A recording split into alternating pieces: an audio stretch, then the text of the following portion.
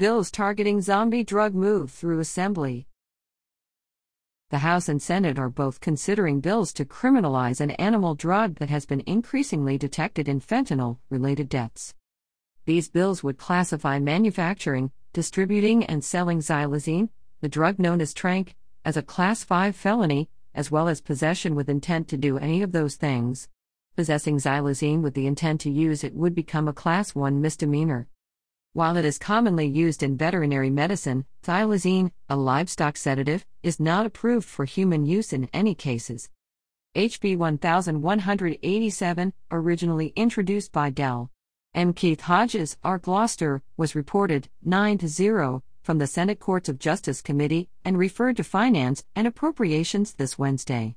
Similarly, SB 614, introduced by Senator Todd Pillion, R. Buchanan, was reported 2-0 from a House committee Wednesday. Both bills passed their respective houses unanimously earlier this month.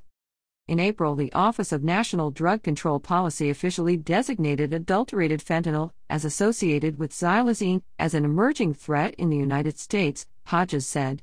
So here you're taking an animal tranquilizer that is a CNS depressant, muscle relaxant that causes severe hypotension in humans, and putting that with something like an opioid and fentanyl. It's a combination for disaster. When used by people, xylazine severely depresses the central nervous system, also slowing down heart rate and breathing. Users typically suffer from dangerously low blood pressure and extreme drowsiness. These side effects can often resemble those from opioids, sometimes making it difficult to distinguish between the two.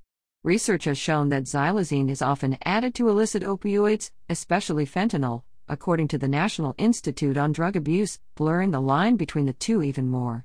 Some users have reported using xylazine as a way to extend the highs of other drugs.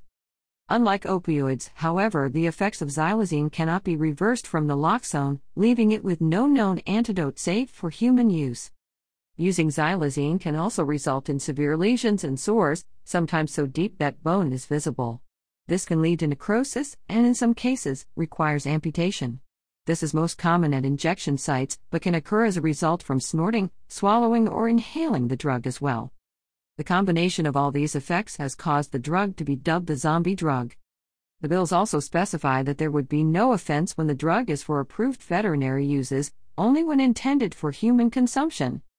This is a very critical drug in the veterinary community.